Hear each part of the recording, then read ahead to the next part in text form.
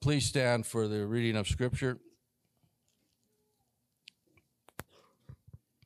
Today's lesson is in Matthew chapter 5, verses 21 through 26.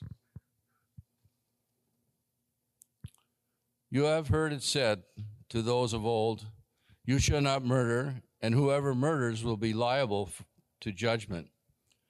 But I say to you that anyone who is angry with his brother will be liable to judgment. Whoever insults his brother will be liable to counsel, and whoever says, "You fool," will be liable to the hell of fire. So if you are offering a gift at the altar, and there remember that your brother has something against you, leave your gift there before the altar and go, first to be reconciled to your brother, and then to come and offer your gift.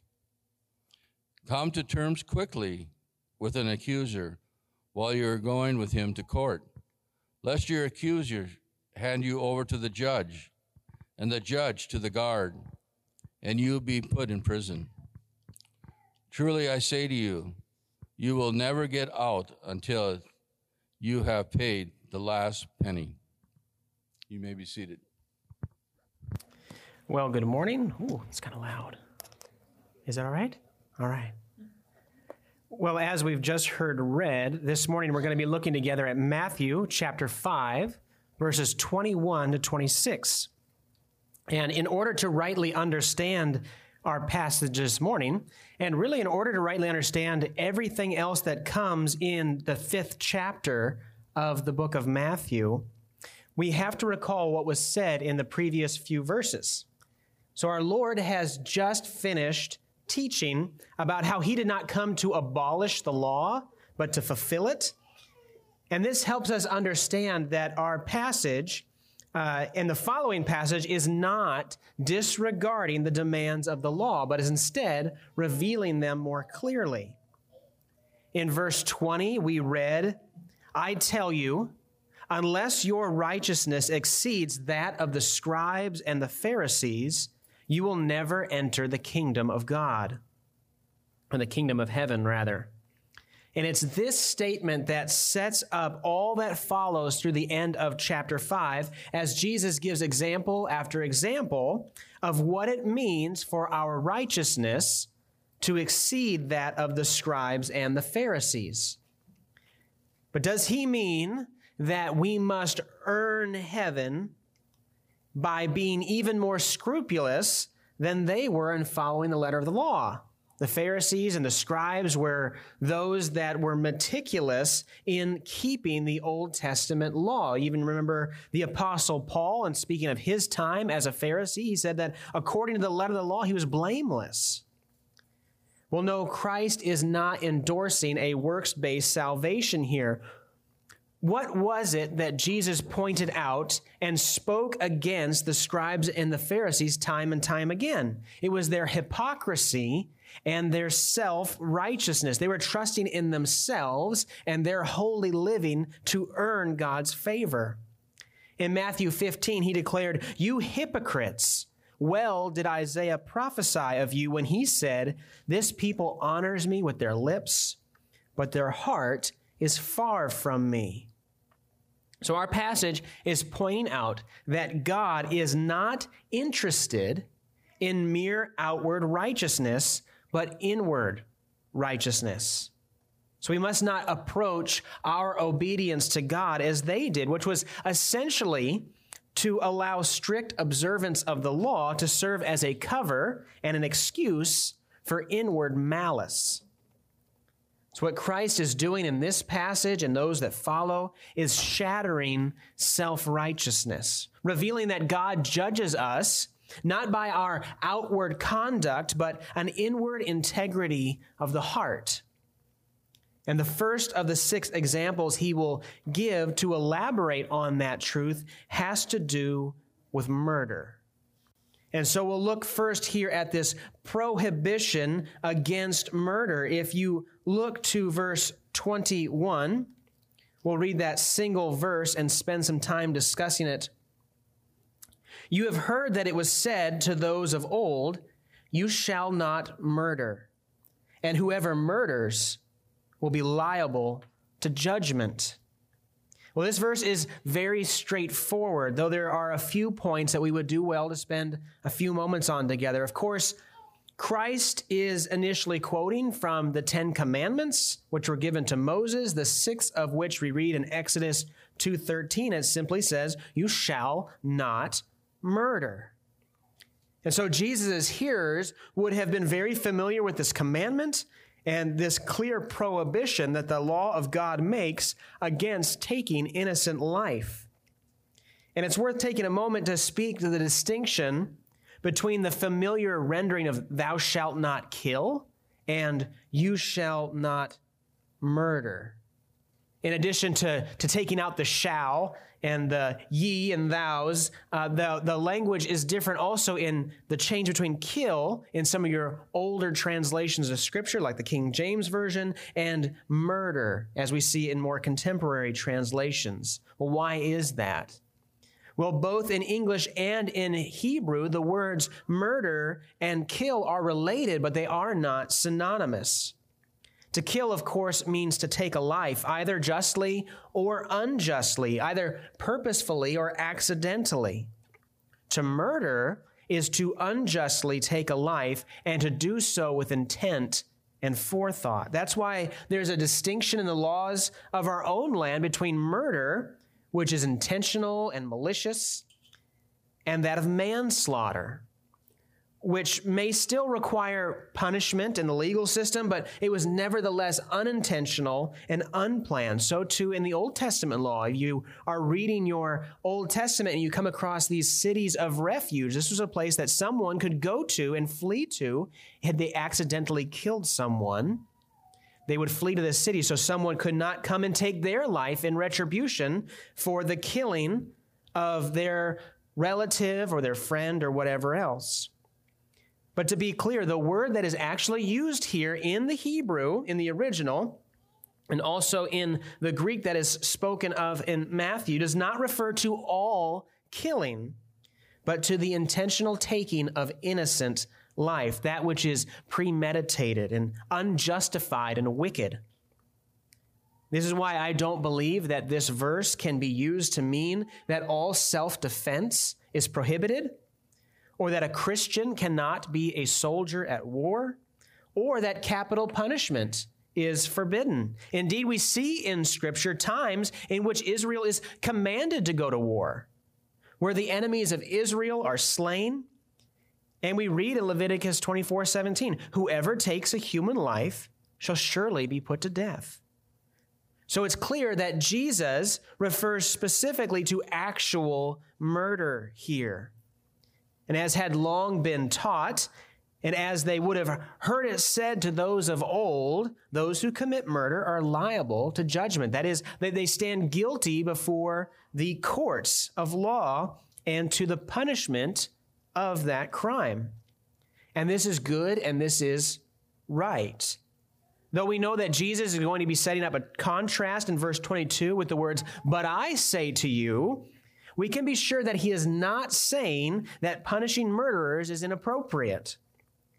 Those who commit murder are liable not only to stand before God for their sin, they are in this life liable to judgment before human courts of law. This is that civil or that second use of the law that Caleb spoke of last week, that threefold use of the law, the second being to restrain and to punish evil. And though the laws of man cannot change the heart, they can inflict punishment as a deterrent to the committing of crime. And the application of this verse is quite plain. God forbids taking innocent life. And so we must not murder in any form, whether that is the intentional killing of another individual, or the killing of the unborn, or the euthanization of the elderly, or self-murder, or whatever other form such unjust killing might take.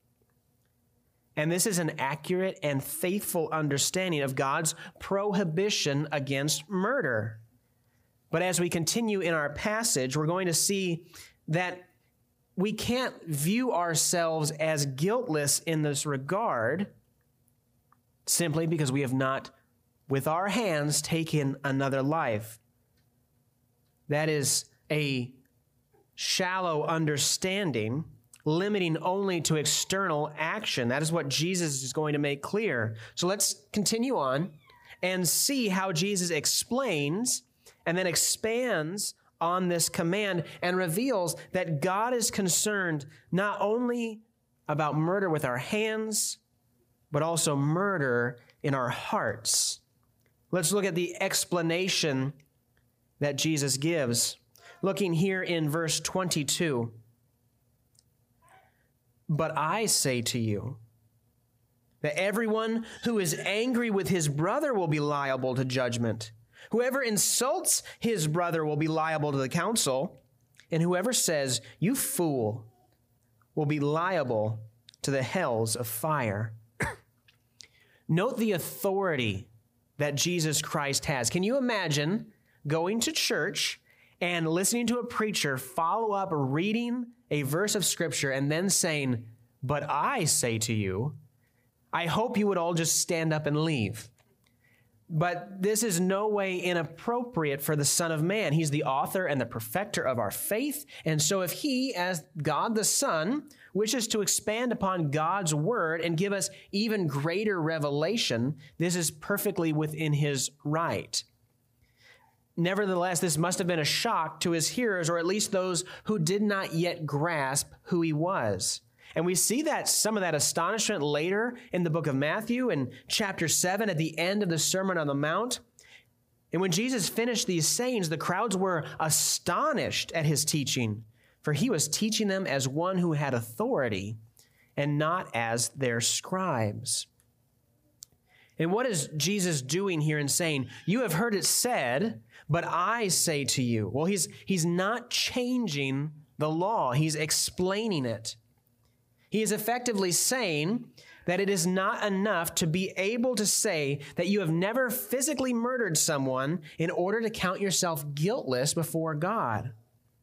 God is far holier than we grasp, and we are far more guilty than we realize. Jesus teaches us that whoever is angry with his brother will be liable to judgment. So while the common teaching was that the murderer is liable to judgment, we are told the same is true for the person who is angry with another. And this anger refers to a settled, nursed animosity, holding a grudge, even being wrathful to the point of hatred. So this is not a righteous indignation, which is anger towards that which angers God. There is a place for that. We see Jesus himself demonstrate that in the Gospels and in turning over the tables of the money changers that were profaning the worship of God. This is not that. And I think many times we seek to excuse the anger that we have towards another in convincing ourselves that it is righteous anger when it is not. So many times it is a personal, selfish anger out of jealousy or revenge or some other sinful motive. But why is it that Jesus is elevating in our mind the wickedness of anger in the inward man to the point where it is equated to the outward taking of life? Was that not because anger is the seed that leads to murder? That which was in our hearts leads to action. And we see Jesus teach that very thing in Matthew 15:19. For out of the heart come evil thoughts, murder, adultery, sexual immorality, theft, false witness, slander. It's out of the heart that murder comes. This is why 1 John 3:15 says, everyone who hates his brother is a murderer. The heart of the commandment against murder is based in the reality that we are all made in God's image. This is the basis of the command that murderers be put to death. Genesis 9:6, whoever sheds the blood of man, by man shall his blood be shed. For God made man in his own image. It has to do with us being image bearers of God. We have intrinsic worth and value. So to murder another individual is a heinous crime. To allow anger and hatred to dwell in our hearts is to harbor murderous and wicked feelings towards them while restraining ourselves from acting upon them. And Jesus is making plain that God does not look at our ability to keep our sin to ourselves as being true righteousness. And this is an area where it is so easy to conceal our sinfulness behind a smile, to interact with someone in a pleasant way and yet detest them inwardly. And this must not be true of us as followers of Jesus Christ. We cannot content ourselves with mere outward observance of the letter of the law, but should instead yearn and strive for inward conformity to the intent of the law. Those who are angry with another, with their brother, are liable to the judgment, and whoever insults his brother will be liable to the council. That is the Jewish council, the Sanhedrin, their high court. And whoever says, "You fool," will be liable to the hell of fire. Now, depending on which translation you read, you may have whoever insults his brother rendered as, and whoever says to his brother, "Raka." Now, Raka is a derogatory saying, something that is very difficult to translate into English. That's why many translations just transliterate it and put Raka in there. It carries with it a great deal of contempt and derision. It's an insult. As best we can tell, it has a meaning along the lines of calling someone an idiot or an empty head or an airhead. But in force, it was to make explicit that you viewed this person as worthless. They had no value to you. Such language is designed to cut another person who is made in God's image and is therefore unacceptable in his sight. So too is saying, "You fool," which in this context has more to do with immorality than idiocy. It's saying that they're too stupid to understand how to live a life pleasing to God. And both of these words and countless other words like them, these are overflows of an angry heart.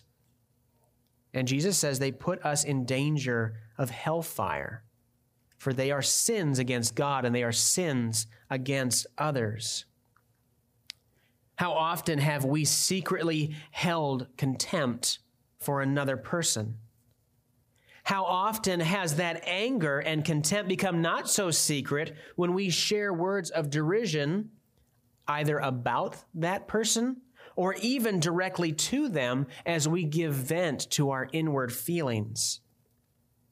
Jesus tells us that in doing so, whether we successfully hide such feelings from others or not, we are in violation of God's prohibition against murder. We have committed murder of the heart.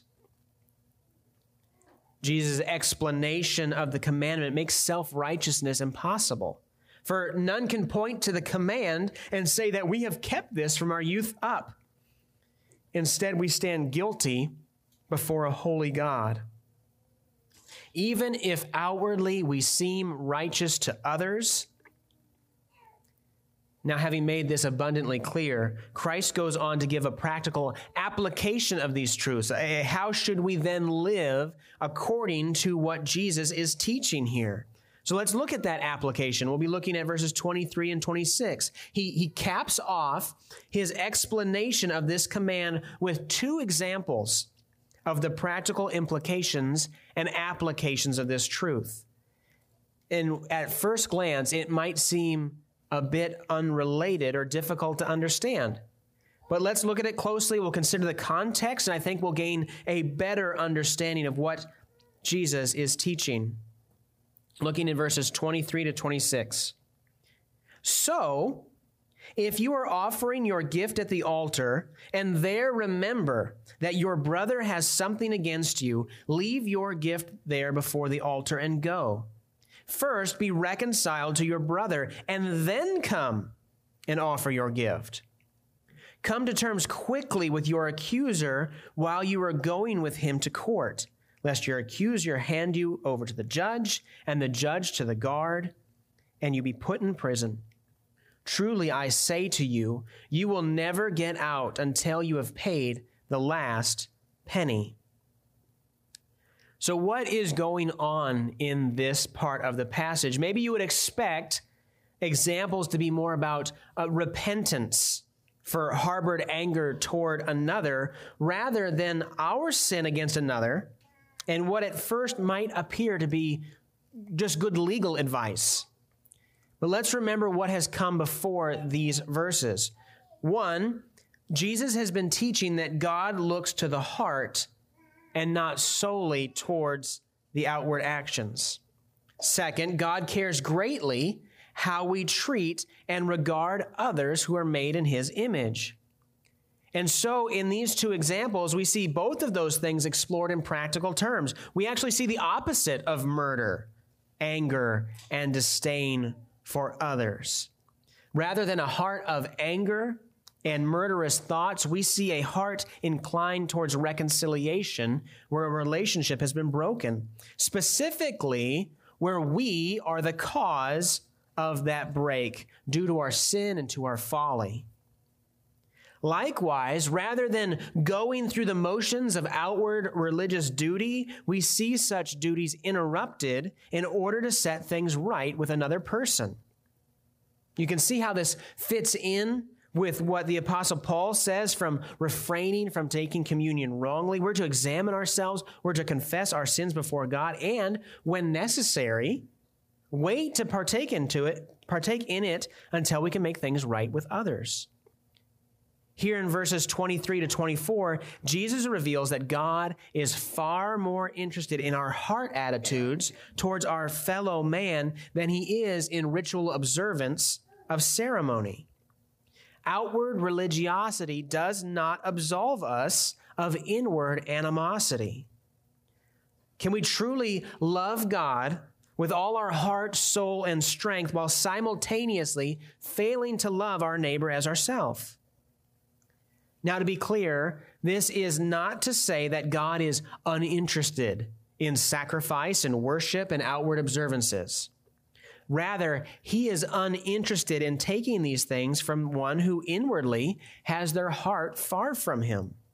In fact, I think we can go quite a bit farther than saying merely that God is uninterested in such hypocritical religious service. He detests it. Matthew 23:23, in speaking to the scribes and Pharisees, Jesus says, "Woe to you, scribes and Pharisees, hypocrites! For you tithe mint and dill and cumin and have neglected the weightier matters of the law, justice and mercy and faithfulness. These you ought to have done without neglecting the other." Further on, verse 27 of Matthew 23, "Woe to you, scribes and Pharisees, hypocrites! For you are like whitewashed tombs, which outwardly appear beautiful, but within are full of dead people's bones and all uncleanness." 1 John 4:20, "If anyone says, 'I love God,' and hates his brother, he is a liar. For he who does not love his brother whom he has seen cannot love God whom he has not seen." In the Old Testament, this is spoken by God in Jeremiah 7:9-10. "Will you steal, murder, commit adultery, swear falsely, make offerings to Baal, and go after other gods that you have not known, and then come and stand before me in this house, which is called by my name, and say, 'We are delivered,' only to go on doing all these abominations?" God does not want heartless worship and sacrifice and service. So in contrast, Christ says that the one who remembers that he has offended a brother is to first seek reconciliation before offering a sacrifice to the Lord. And the one who has been accused, and in context, I think we presume rightly accused of wrongdoing, should seek to come to terms with their accuser before coming before the judge, lest they be thrown into prison until they can pay the full measure of what they owe. Now, surely this is wise advice for those that are entangled in legal troubles, but there is, of course, more to it than that. If slanderous words put us in danger of judgment and hellfire, so too do unreconciled wrongs bring us before the wrath of God as our judge. And to neglect to set things right before we run out of time in this life is to be cast down to hell, to pay the full measure of our infinite debt of sin, which of course can never be satisfied apart from the infinite sacrifice of Jesus Christ. So what is being said in these verses of application? Well, Sinclair Ferguson summarized these verses this way. These two examples are not pieces of advice or laws, either for church behavior or for solving legal problems. They are rather illustrations of how vital it is to have right relationships with others. The illustration of the man in church underlines the necessity of reconciliation. The illustration of two men going to court underlines the urgency of reconciliation. Animosity is a time bomb. We do not know when it will go off. We must deal with it quickly before the consequences of our bitterness get completely out of control. So this is what God would have us do. It is the opposite of the inclinations of the flesh to harbor ill will, to speak against, or even to murder another person. It goes against the self-righteous and hypocritical practice of pretending all is well on the outside while giving quarter to sin in our hearts. It prevents us from offering unacceptable worship to a holy God. So how is it that we can apply the entirety of this passage to our lives? Well, clearly to suggest that this teaches only that none of us are to commit actual physical murder would be to miss the point entirely. Though you must not murder anyone. That much is clear. But it's more than that. This passage and the following passage in chapter 5 of Matthew make clear to us the standards by which God judges the heart. It is not by outward action only, but more so by heart attitude. We can never fool God into seeing us as better than we are because we sing along at church, or we serve in some capacity, or we give generously, or we're nice to other people, or anything else. We cannot rely on self-righteousness. Every one of us is a murderer because God looks on the heart. When Jesus forces us to confront the truth that God is far holier than we realize and that we are far more guilty of transgressing his law than we think, we become painfully aware that we cannot live up to God's standards. In our passage, we see that every one of us is a murderer, for all have had anger towards another. Jesus' point that our righteousness must exceed that of the scribes and the Pharisees was not meant as a call for us to work harder than they did. It was meant to reveal that it is the heart that drives the actions, and a heart that is far from God cannot be compensated for by lips that praise him or by hands that serve him. Last week, we were taught about the threefold use of the law. The first use being to reveal to us that we are incapable of keeping God's law on our own. Well, surely Jesus' teaching on murder shows that to be true. I dare say that the average person in any given society can proceed through all of life without violating the letter of the law when it comes to refraining from taking innocent life. However, none of us can live long without encountering sinful feelings of animosity or anger towards another.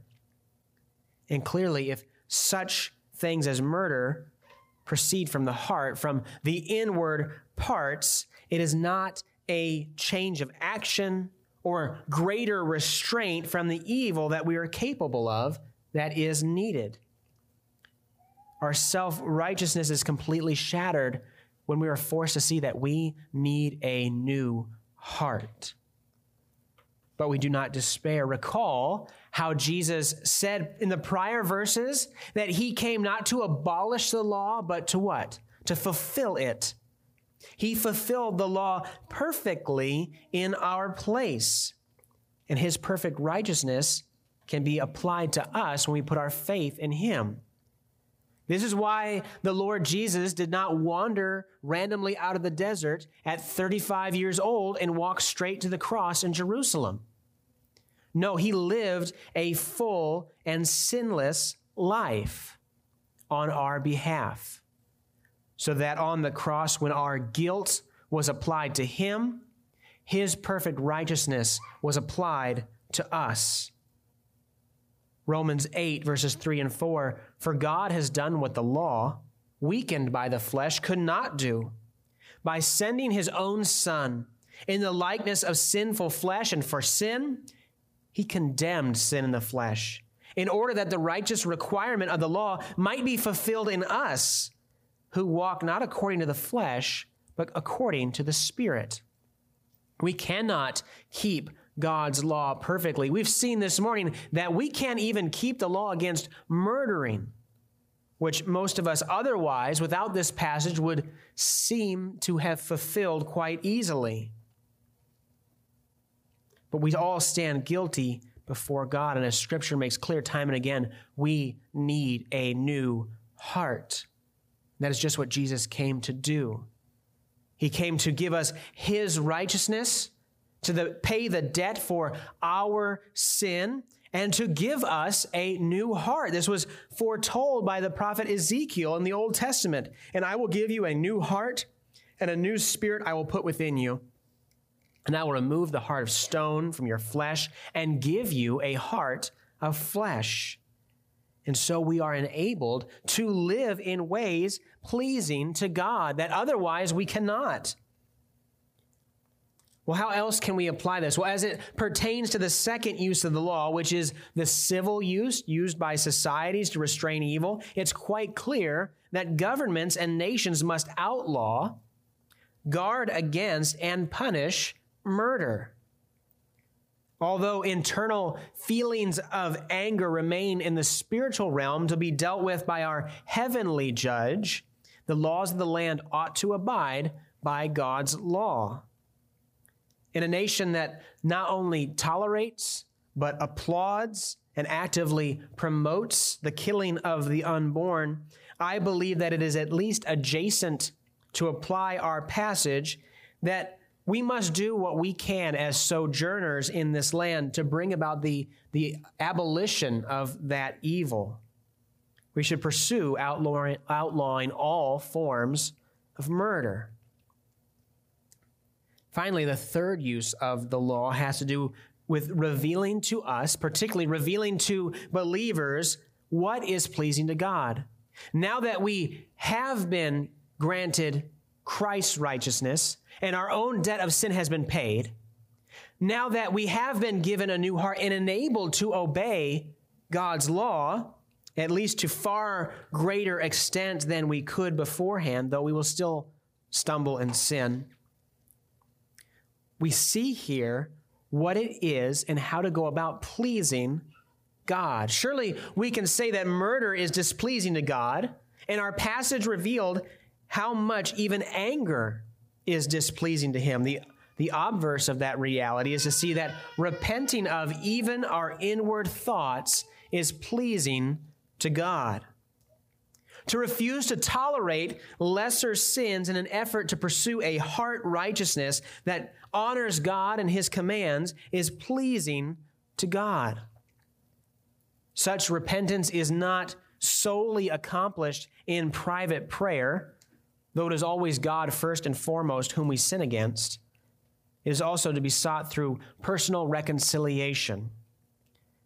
A passage like this often has the uncomfortable effect of bringing to mind those who may have something against us, those whom we have been angry towards, those who we have spoken evil against, and even those that we have hatred for rather than forgiveness.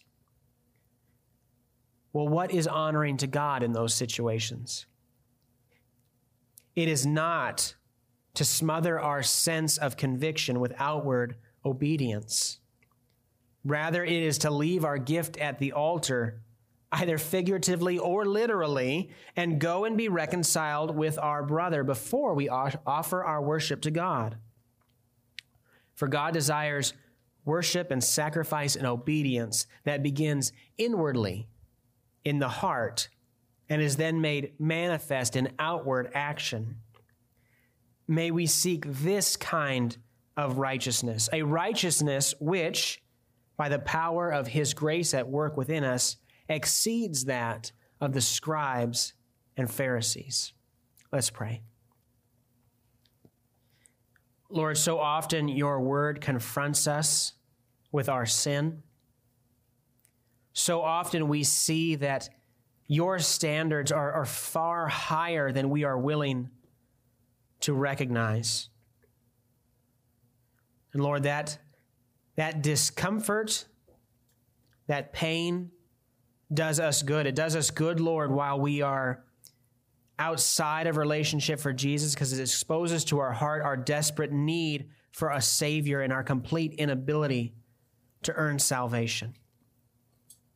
Lord, too, we see that there is a blessing in that discomfort when we are safely in Jesus Christ, and that we must not allow ourselves to lower the standards that you have set before us, to be content with living in ways that do not honor you, but instead we must seek to do what is pleasing in your sight at all times, even to the point of keeping tabs and policing our own inward thoughts and heart attitudes towards others.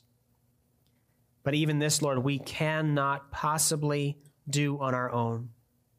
So we thank you for the gift of the Holy Spirit living within us. May we be attentive to the Spirit as we go about each and every day of our life, that we would not ignore what he has to teach us, but rather that we would be very sensitive to conviction, to the warnings that you place within our heart, that we would know and be confident in understanding where we truly are at in relation to our obedience to your law. So we ask, God, as we consider these things, that this would not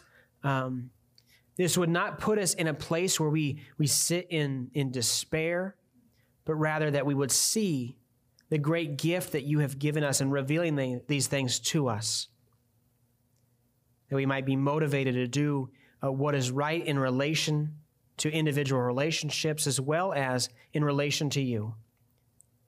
So we ask now as we close our service, as we go from here throughout this week and moving forward, that you will help us to be mindful just how truly holy you are and how much we need Jesus Christ.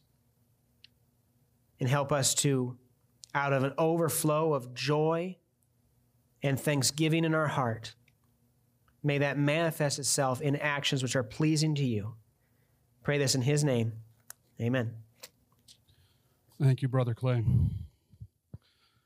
Well, we approach now, as we do every week at the end of our service, the Lord's table. And these passages, there's 6 of these statements in a row in Matthew 5, where things that we might normally think we do pretty well with, if we just look at the rough letter of the law, where Christ just gets to the heart of the matter and shows us that we are truly radically depraved in our hearts, and that even the simple things are beyond us. They're beyond our ability to be faithful. The righteousness that we think we could grasp, even if we were to live lives like the Pharisees is empty. It's worthless. There is nothing there that we could do. But we thank God that as Christ gave us the harder, fuller picture of the intent of the law of God that speaks to the very heart of man, that Christ came to do that perfectly in our place. That he came, he sacrificed himself, he shed his blood, his body was broken so that we could achieve in him that level of righteousness. So praise God, even as we are reminded by the law and by the commands of Christ that we are not worthy, that we cannot measure up, that the gospel shows us that Christ did. So as we look to the table, if that is your claim, if you are clinging to the righteousness of Christ as your righteousness, if you're walking in faithfulness, in obedience to him, remember that just because we trust in Christ does not mean then we can throw away any commandment or any expectation of Scripture about how we should live our lives. It actually, far from that, faith in Christ actually enables us to believe and to follow and to be obedient. And we remind ourselves every week as we take of the Lord's Supper that we don't do that perfectly. And it's a very tangible reminder that it is the broken body and shed blood of Christ that he did once for all for the forgiveness of sins. It is that standard, that sacrifice, that righteousness of Christ that allows us to walk confidently before him, that in which we know that we will be able to stand before the Father and plead the righteousness of his Son as our own. So if that is true for you, and if that is your plea before the Father, that is Christ, then I invite you to come. If there is anything else, anything in your life that you are feeling really is causing a separation there, or any other reason that you feel is a legitimate reason to stay back, then it is not a shame to hang back from the Lord's Supper. It is actually, again, walking in obedience, because knowing that our relationship with Christ and an extension of that in the church is actually worth that. So I invite you to come in just a few minutes. When we've all had a chance, then we'll partake together. If you would join me in prayer.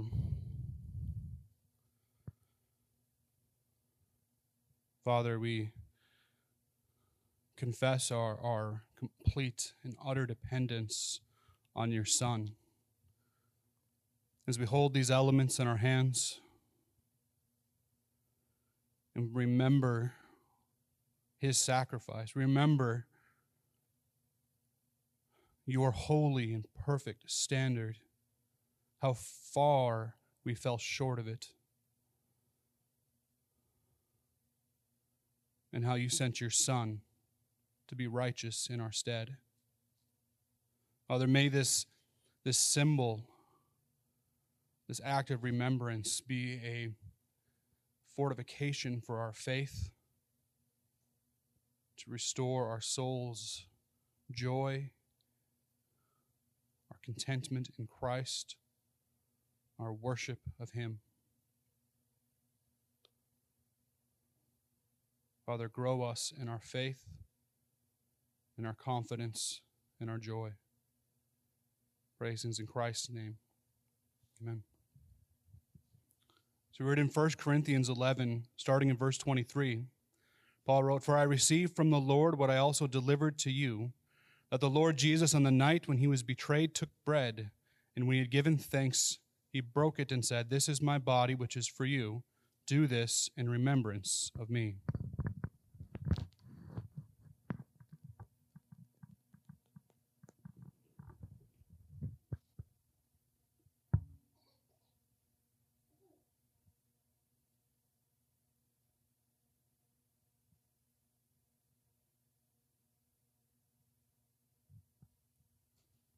In the same way also he took the cup after supper, saying, "This is the cup of the new covenant in my blood. Do this as often as you drink it in remembrance of me.